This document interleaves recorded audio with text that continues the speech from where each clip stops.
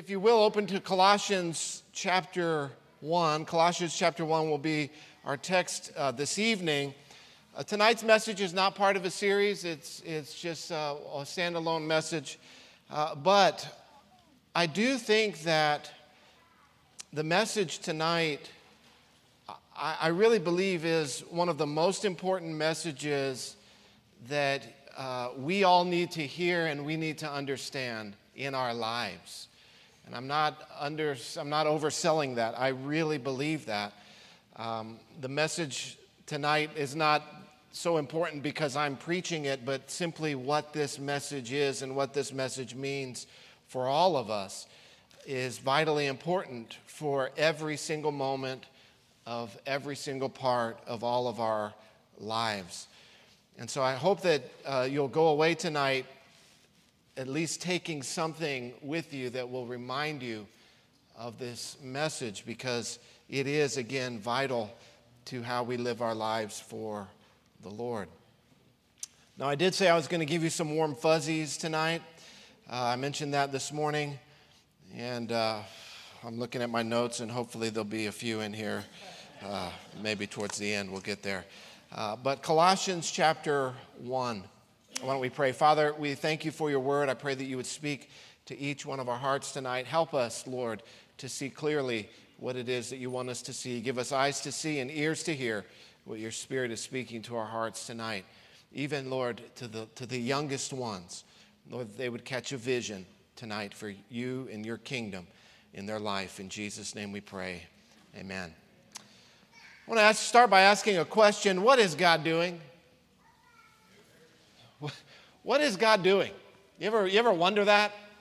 You ever look at your life and say, God, what are you doing in my life? I don't see how this fits together. I don't see what exactly it is that you're doing. Do you ever feel like, God, are you even there? Do you even see what's happening here in my life? Have you ever found yourself asking that question before? I know I have at a few times in my life. If you broaden out the picture a little bit and you look at your family, do you ever ask, God, what are you doing in my family? Are you doing anything? God, I'm praying. God, I'm asking. God, I'm seeking. I'm knocking, Lord, on doors. God, are you working in my family? What are you doing? What are you up to in my family? Moving beyond your family, looking at our community. We live in a great city, San Antonio, and as a part of San Antonio, there's different communities, and all of us are part of a neighborhood, a local place where we live. And as we look across our neighborhoods, we look across our apartments or wherever it is that we live, maybe you live out in the country and you're all by yourself, God bless you. That's the dream for all of us one day, I think, probably. But we look across our community and we say, God, what are you doing? What are you doing in our community? What are you doing in our city? As we zoom out even further, we look at our nation. We say, God, what are you doing? Are you working? Do you see what is happening in our nation? The great sins that are being committed, the great way that our nation is rebelling against you. What are you doing? And then finally, we look at our world. We look at our world that is in so much chaos. We look at our world that is in so much turmoil. We look at our world, and there are wars in Ukraine, and there's Russia, and there's China and Taiwan, and now we have Israel and Palestine, and all of this conflict. We have people flooding into our country from all over the place at our border, and it just seems like the economy is going. God, what are you doing? Am I the only one that from time to time looks at these things and wonders what God is up to, what God is doing? God is doing something. The Bible tells us, Jesus says that the Father is always working, that He never takes a day off. So God is always working. He's always working on something. And the question before us this evening is, do we know what that is? Do we know what God is doing? Do we know what God is working on? Can we know what that is? And the answer is yes, we can. We can know what God is doing, and I think that God wants His people to know this because He's revealed it to us in His Word. It's not some mystery. It's not that we have to go and search, and it's not plain to see. In fact, it's abundantly plain to see, as I'll show you here this evening. We can know what God is doing. God wants His people to know what He is doing so His people can tell the rest of the world, this is what's going on. God's people should have an answer for what's going on in our world. And in fact, we do have an answer. The only question is, do we know what that answer is? So Colossians chapter 1, verse 15, we're going to read through tonight through verse 22. Colossians 1, 15 through 22. Speaking of Jesus, the Apostle Paul writes, he says that He, Christ, is the image of the invisible God, the firstborn of all creation. That firstborn of all creation is speaking of His resurrection from the dead, the firstborn of the new creation. You could read it that way. Verse 16, for by Him all things were created in heaven and on earth, visible and invisible, whether thrones or dominions or rulers or authorities. All things were created through Him and for Him. It's really important that we see that. Everything was made by Jesus. Everything that was made by Jesus, which is everything, was made for Jesus. And He is before all things. And in Him all things hold together. And He is the head of the body, the church. He is the beginning, the firstborn from the dead, that in everything He might be preeminent. That's number one. For in Him all the fullness of God was pleased to dwell, and through Him to reconcile to Himself all things, whether on earth or in heaven, making peace by the blood of His cross. And you who once were alienated and hostile in mind, doing evil deeds, He has now reconciled in His body of flesh by His death, in order to present you holy and blameless and above reproach before Him. This passage tells us clearly what God is doing in the world. We see it here in verse 20. Verse 20 says that through Christ, God the Father is reconciling to Himself all things. This is what God is doing in the world. This is what God is doing right now. He is reconciling. He is bringing back to Himself all things. Now the question arises, if God is the creator, and He is, why does His creation need to be brought back to Him? Why does His creation need to be reconciled to Him? This language of reconciliation, it speaks of two parties that are at odds with one another. They're at odds. They're contrary to one another. They need a mediator to reconcile them, to bring them back together. How many of you have ever needed that before? You've been in a relationship and this person is dug in this position, and this person is dug in that position, and you need a mediator who can come and bring the parties back together. Why does creation, why does the world, why does everything need to be reconciled back to God? Well, we know that we need to be reconciled to God because we are alienated because of our sin.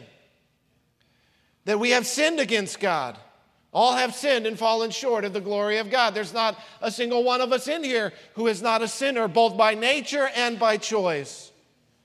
In our natural state, we are sinful. We are hostile towards God. He says that here in verse 21, that we were hostile, alienated in mind, doing evil deeds. All of us at one point in our lives, we were there. Amen? Even though God created us, even though God made us, even though God knit us together in our mother's womb, as we entered into this world, we became sinners. We were born into sin. We were born under sin, and then we chose to sin. Sin, of course, we know is breaking God's commandments. We've all broken God's commandments. We've all chosen sin instead of submission to Christ, to God. And so now we are alienated because God is holy. All things created by Him, all things created for Him. You were created by God, for God. You were created for God. You were created for His glory. You were created to show forth His power, His might, His character, His nature, His glory in your life as you live a life in submission to Him. But all we like sheep have gone astray. Created by Him and for Him, but because of sin, things and people are no longer fulfilling the purpose for which God has made mankind. As we look at the world today, we see a world in sin. We see a world in rebellion against its Creator. But verse 20 says that we have peace with God through the blood of the cross of Christ. That the wages of sin is death, and Jesus took our wages upon His back on that tree. That there is no remission of sin without the shedding of blood, and so Christ shed His own blood. Born of a woman, born as a man, living a life without sin, going to the cross to lay down His sinless life in the place of sinners. Why did He do this? To bring us back to God, to reconcile us to God. Through the work of Christ, here it says in verse 20, God is restoring and returning the world to its original intent, to the purpose for which He created, reconciling all things, all peoples of the world, back to the purpose, back to the plan, back to His original design. And this is the good news. You see, our world is not hopeless because the tomb is empty. Our world is not hopeless because there is hope in Christ. There is hope in Christ. That in Christ, God is reconciling the world to Himself. This is God's project. This is what God is working on. This global plan of reconciliation. He says that through Him to reconcile to Himself, not some things, not just a few little pockets of faithful believers here and there while the world goes to hell. No, He is reconciling all things to Himself. This plan is global. This plan is cosmic. In fact, in Romans 8, it tells us that even the natural creation is groaning itself, longing for the day where there will be a new creation, a new heavens, and a new earth. What are the all things that He is reconciling to Himself? Well, it lists them earlier in the chapter in verse 16. By Him all things were created, in heaven and on earth, visible and invisible, thrones, dominions, rulers, authorities, all things created through Him and all things created for Him. These are the things that he is reconciling to himself. All things, all peoples, all places. Notice here he mentions both heaven and earth. Earth, when he says earth, he's speaking of the natural realm. That's the place of our senses, the things that we can see and taste and touch and feel and hear. The natural realm, God is reconciling that to himself. The realm of nature. But he's also reconciling the heavenly realm to himself. That's the spiritual realm. That's the place of thoughts and ideas and philosophies. God is even redeeming our thought life to himself, right? Taking every thought captive, making it obedient to Christ. This is God's big picture. This is what God is doing in the world today. What is God doing in the world today? He is reconciling all things to himself. He is bringing all peoples back to himself through Christ. There's only one way to God. There's only one way to reconciliation. There's only one way to peace. There's only one way to love and to joy, and that is through Christ. It is through Christ that God reconciles the world to himself. There's no other pathway to peace anywhere except through the cross of Christ. There will not be peace in the Middle East until they submit to the cross of Christ. There will not be forgiveness. There will just be war and more death and more bloodshed and more chaos and more confusion and just total obliteration. That's all there is without Christ. The work of the enemy is to steal, to kill, and to destroy. But Jesus says, I have come that you may have life and have it more abundantly. So the idea that there will be peace between Russia and Ukraine, between China and Taiwan, between Israel and Palestine, separated from Christ, it's a fool's errand. It's fool's gold. It's anti-Christ thinking.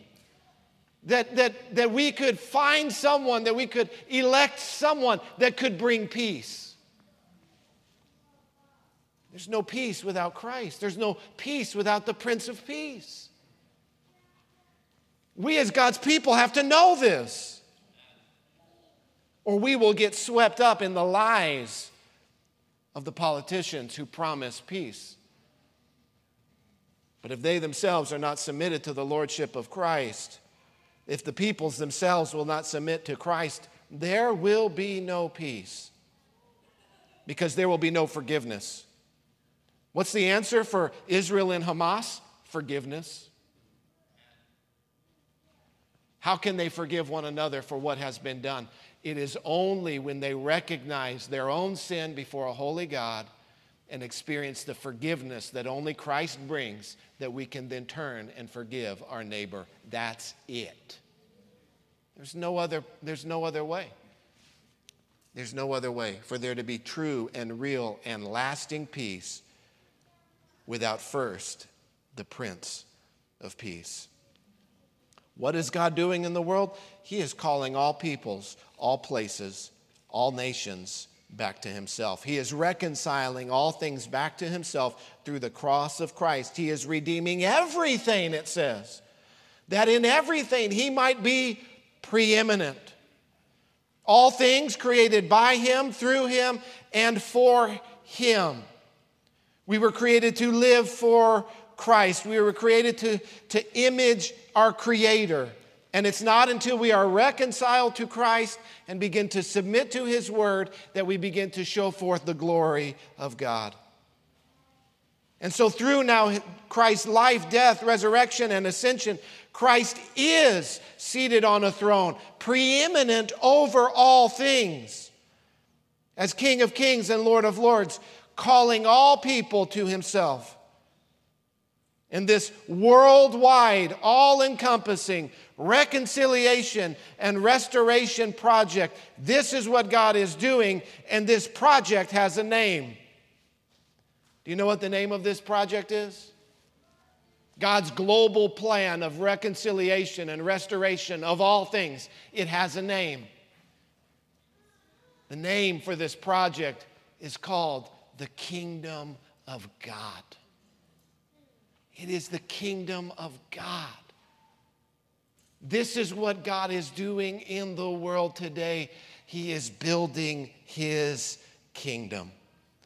God's global plan of restoration, of bringing all things back to Himself in terms of His word, submitting to Him, forgiven of our sins through the cross of Christ, submitted to the lordship of Christ. This is called the kingdom of God. Now, because we are at Christ is King Church, I do not need to walk you through the fact that Christ's kingdom has been established. That God's kingdom was established when Jesus walked the earth, that He brought from heaven to earth the kingdom of God, and He established it. We understand that. You've seen it all through Scripture. We've seen Jesus preached, repent, the kingdom of heaven is at hand. We've seen over and over again that where Jesus taught that He established His kingdom, that He cast out demons by the power of the kingdom of God, that the kingdom was established, and that the kingdom, Jesus said, would grow and grow and grow. Like leaven, yeast put in a lump of dough, it would eventually fill that whole lump. The kingdom will eventually fill the whole earth. Like the mustard seed planted in a garden, it's so small, it's so tiny, but eventually that mustard tree grows to dominate the whole garden. So we know that the kingdom was established, that through His life, death, resurrection, and ascension, the kingdom of God was started by Christ. And in Matthew 28, we know this passage well. Let's go over there quickly, Matthew chapter 28, just to remind ourselves the Great Commission. I want you to understand what Jesus said here at the end of Matthew chapter 28, the end of Matthew's gospel. It is in terms of the kingdom of God. That's what Jesus is talking about here. He rose from the dead. He appeared to His disciples. He was about to ascend into heaven. Verse 18, Jesus came to them and said, "All authority in heaven and on earth has been given to me." Jesus says, I'm the king. I'm King of kings and Lord of lords. I have all authority. I have all power. That through my life, my death, my resurrection, my soon ascension, I have defeated Satan. Satan is a defeated foe. The church needs to get that. Satan is defeated. All authority belongs to Christ. That's either true or it's not. There's no middle ground where it's well, some authority belongs to Christ and then some doesn't. No.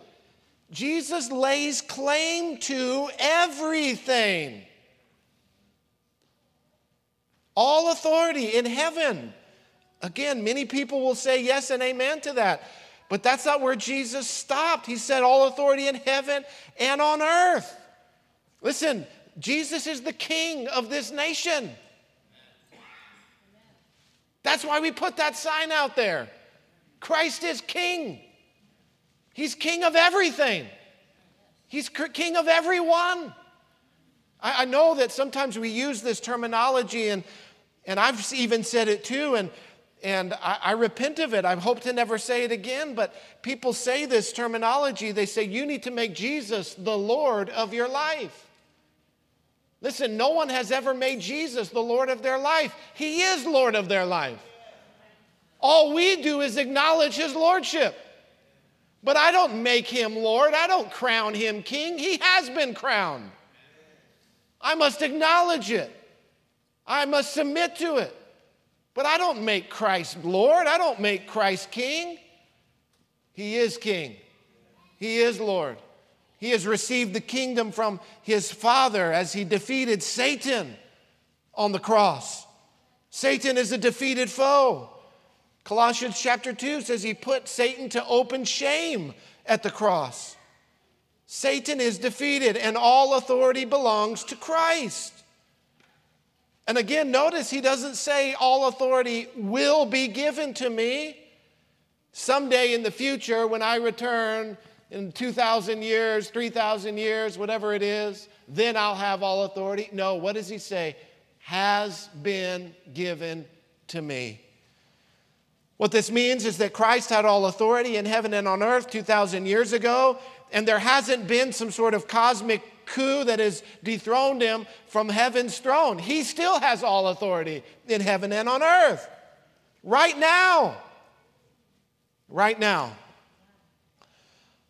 So he says, because of that, go therefore and make disciples of all nations. What is a disciple? It's someone who follows Christ. And he says how we do this. We do it through evangelism and teaching them to obey the word of God. Baptizing them in the name of the Father, Son, and Holy Spirit. That's the picture of evangelism, bringing them into the kingdom. Baptism. Verse 20, teaching them to observe, to obey all that I have commanded you. And as you get about this, as you get about expanding my kingdom through evangelism and discipleship, he says, behold, I am with you always to the end of the age. Listen, Satan is not king. Jesus is king. Christ is king.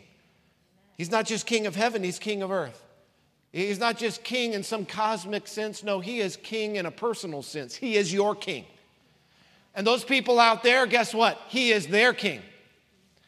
And in every Congress and every state house across this nation, he's king there too. And in every presidential palace and in every royal castle upon this whole earth, Christ is king there too. Christ is king of heaven and of earth. He is king now and forever. This is what Jesus taught us about himself. This is why Jesus taught us to seek first his kingdom, to seek to expand his kingdom. This is why Jesus taught us to pray, your kingdom come and your will be done on earth. When we pray that prayer, what are we praying? We're praying that the peoples of the earth would submit to the lordship of Christ. That's what we're praying. I pray that our president would submit to the lordship of Christ, to bow the knee to Christ, to stop living in open rebellion against Christ. And I pray that same prayer for you. And I pray that same prayer for this community, because Christ is king over all. Again, we read these words, we talk about a kingdom, and oftentimes we don't even think about what it means because we don't live in an earthly kingdom. Yes, Christ's spiritual kingdom is over all, but we don't live in a kingdom. We live in a constitutional republic. We don't have a monarchy, we have a constitution. But there is a kingdom that we are a part of. And every kingdom, I've shared this with you before in different contexts. I want to share it again tonight. Every kingdom has 5 things to make up a kingdom. It used to be 4, but I thought of a 5th one, so I added it to the bottom. And they all mysteriously start with the letter P. I worked really hard to make them all start with P. What is the first one? Some of you have heard this teaching before. Number 1, the first P is the what? The person. The person. Who is the person? Who is the king in the kingdom of God? It's Christ. It's Jesus. Number 2 is... No, that's 3. I even listed I made it long enough so that it would line up the people or the population. The population, that's the people, that's the citizens. Who are the people over which Christ rules and reigns? It's everybody. It's everybody. Now, we don't see everyone submitted to his lordship, but that's what God is working on in the world, reconciling all things to himself. And so we have people who live as citizens of the kingdom, You and I are a part of those people who live as kingdom citizens, but there's a whole vast masses of people that don't live as citizens of the kingdom, though Christ lays claim to being their king. The third is the what? The place. That's the territory, the land, the borders. Let me ask you, is there a place over which Christ does not reign? Can a nation quarantine itself off from the reign of Christ? Can North Korea declare, no, Christ does not reign here? No, they cannot. There is no limits to the reign of Christ. It is over all the earth. He is the King of all kings and the Lord of all lords. There's not a single place in heaven and earth over which Christ does not claim dominion. Number 4 is the precepts. That's the laws, the commandments. Jesus taught the precepts. He taught to obey all that I have commanded. That's the laws. That's, as we've been walking through Matthew chapter 5, 6, and 7, the commandments of Christ, how we live as a part of His kingdom in the Sermon on the Mount. That if Christ is king, and He is, and we are citizens of His kingdom, and we ought to recognize His lordship by obeying His laws and His commandments. Amen? And number 5, this is the new one. This is the product. And that's the results of living in that kingdom. Every nation has a GDP, gross domestic product, something that they produce, something that is the result of living as a part of that nation or as a result of that kingdom. And let me underscore for you that there are innumerable, immeasurable blessings that come from living as a part of the kingdom of God. The blessings of the kingdom. The blessings of the kingdom. And so Christ is the king. Everyone belongs to Him. Every place belongs to Him. And it is His laws and it is His blessings. That is His kingdom. And Christ calls all of us, every single person in the world, to live as citizens of His kingdom, submitting our lives to Him, living in terms of His law, in terms of His word. Now, when you came in tonight, I gave you a little piece. I gave everyone a little puzzle. I want everyone to get out their little puzzle here tonight.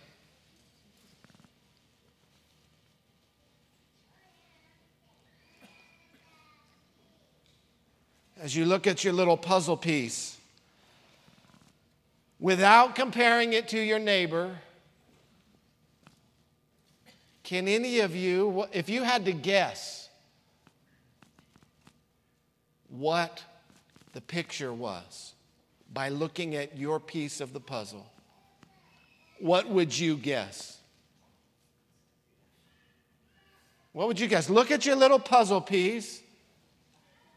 What do you think the picture is? A what? Blue bonnets? Trees? What was it? A sky? A building? An enchilada platter? I don't know what puzzle you got. I got to see that one. Hey, mine is too, brother. Mine is too. That's some good enchiladas on there. The fact is, let's go to the next slide.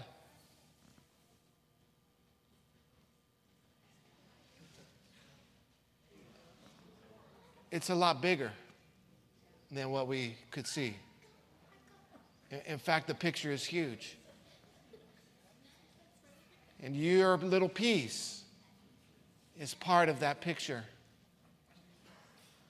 Now, to understand what's going on with this piece, I have to have the bigger picture. I have to see the bigger picture. If I don't see the bigger picture, I don't know what this is. And maybe there's an enchilada platter in that castle somewhere. But if I don't see that bigger picture, I won't know what this is. I won't even know what it's a part of. It's the bigger picture that gives meaning to the individual pieces. Without that bigger picture and without the other pieces, this is purposeless. This is meaningless. This is disconnected from its intent. And each one of our lives represents a piece of the larger picture of what God is doing in the world. Each one of our lives is like this piece of the puzzle. And the larger picture, the picture that we need to have in mind, it is the kingdom of God. It is the kingdom of God. God is building His kingdom. God is reconciling all things to Himself through Christ. But one of the problems that I see in our world especially, and even within the church, and oftentimes even individual Christians, they find themselves living their lives totally disconnected from the larger picture of what God is doing in the world. Many Christians have no idea of the kingdom of God, no concept of the kingdom of God. They're living out their lives totally disconnected from what God is doing, totally disconnected from the bigger picture. Some Christians, they believe that their piece of the puzzle, their life, is all that there is. It's the totality of everything. And so not only are they disconnected, but they don't see the bigger picture. They don't even know there's a bigger picture. Some Christians have the wrong picture altogether. They're trying to fit their lives into some other picture, some other version of reality. We see that as we look at the world today. We find people trying to fit their lives into a mold, into a shape, contorting themselves into a purpose, into a plan that God never intended, God never created for them. And so for me to understand my life and for you to understand your life, for you to fulfill your God-given purpose, for you to glorify God with your life, you have to know the bigger picture. It's only then will you be able to fit rightly into what God is doing. And hear me in this, every piece matters. Have you ever gotten down to the very end of a puzzle and there's like 2 or 3 missing pieces? Isn't that one of the worst things ever? I mean, I can't think of anything worse than that right now. I mean, other than not having enchiladas tonight. But other than that, I mean, you go through all this work, you go through all this labor, and yeah, it's mostly done, but don't you just have this gnawing sense that something is not right, that something is incomplete, this lack of satisfaction?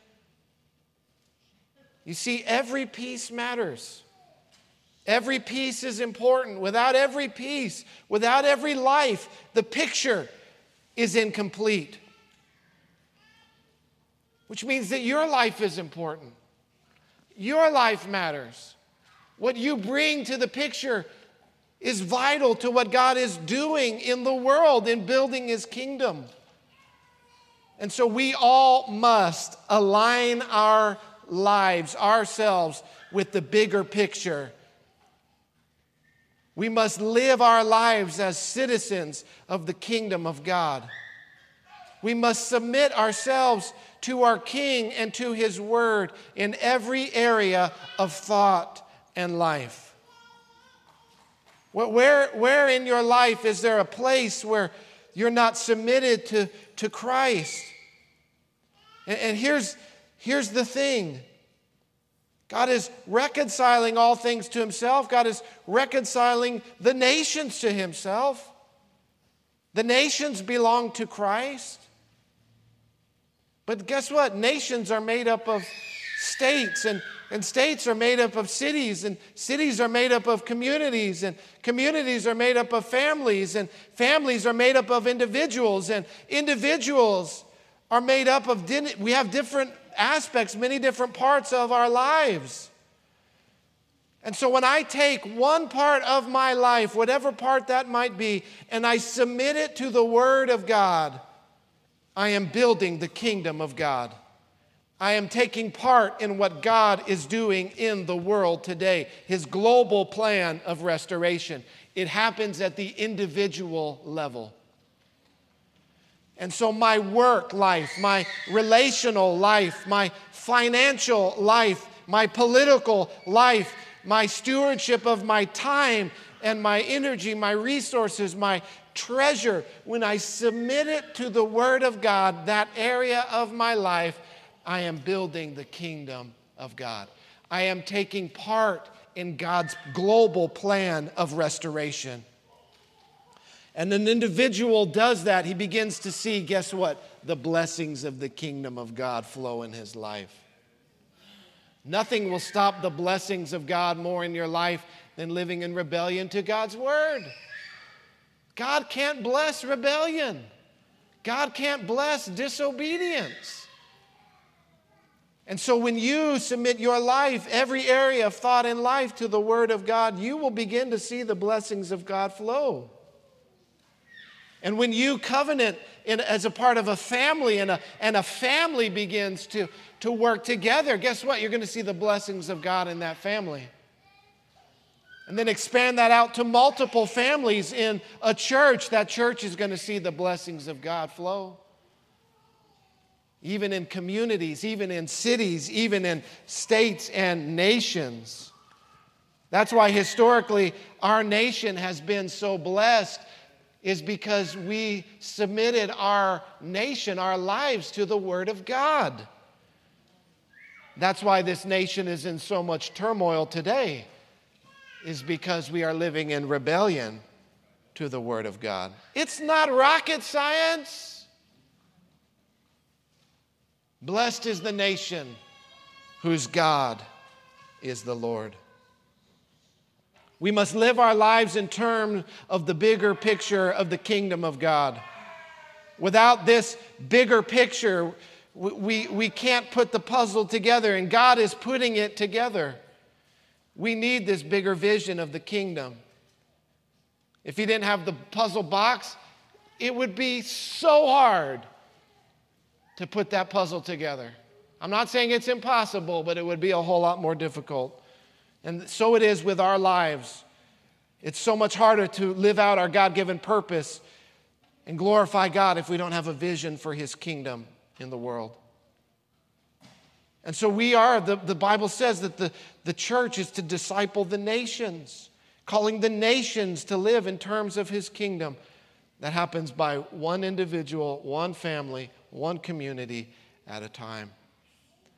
And so when I take any area of my life and submit it to the Lordship of Christ, there I see the kingdom of God. And there I see the blessings of God begin to flow.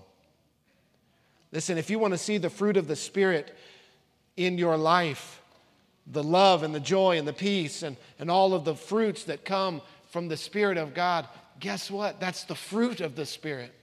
The work of the Spirit is helping you submit to the Word of God.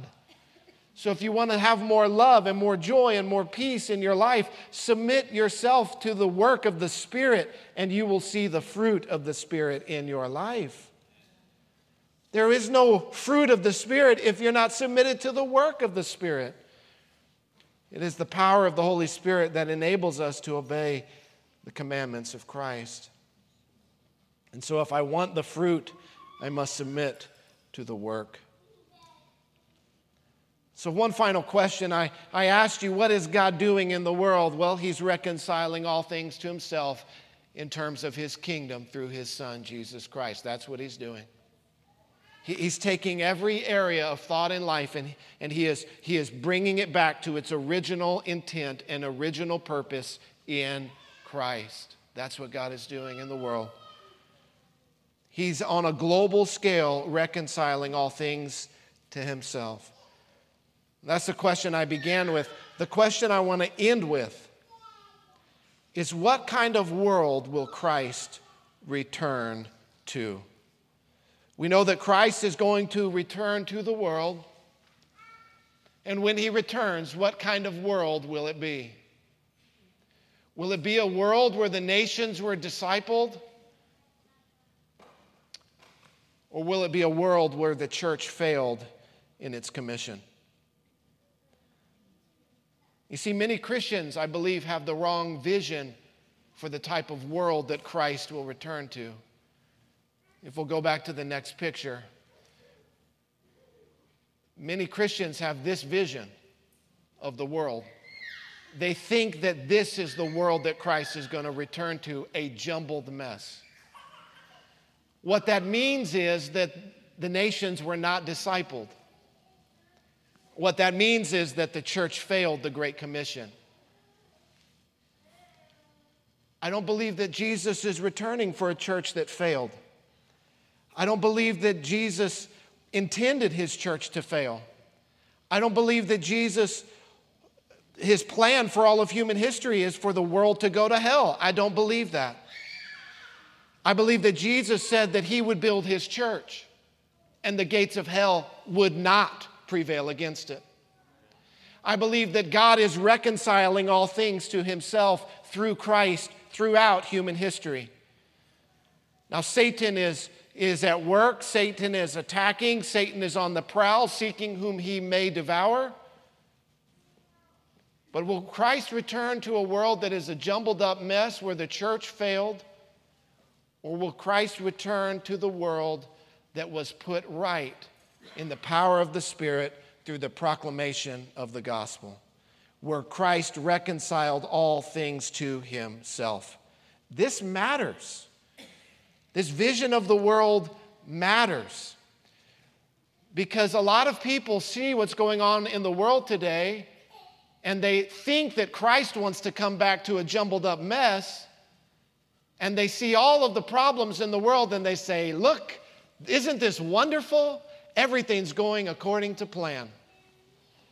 And I look at that and I say, absolutely not. The plan is for all things to be reconciled to Christ.